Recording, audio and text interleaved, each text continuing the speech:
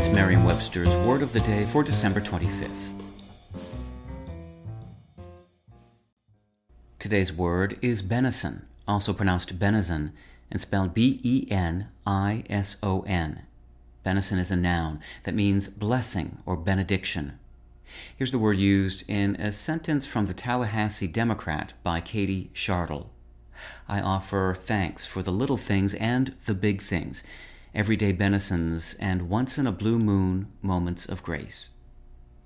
The word benison and its synonym benediction share more than a common meaning. The two words come from the same root, the Latin benedicere, meaning to bless.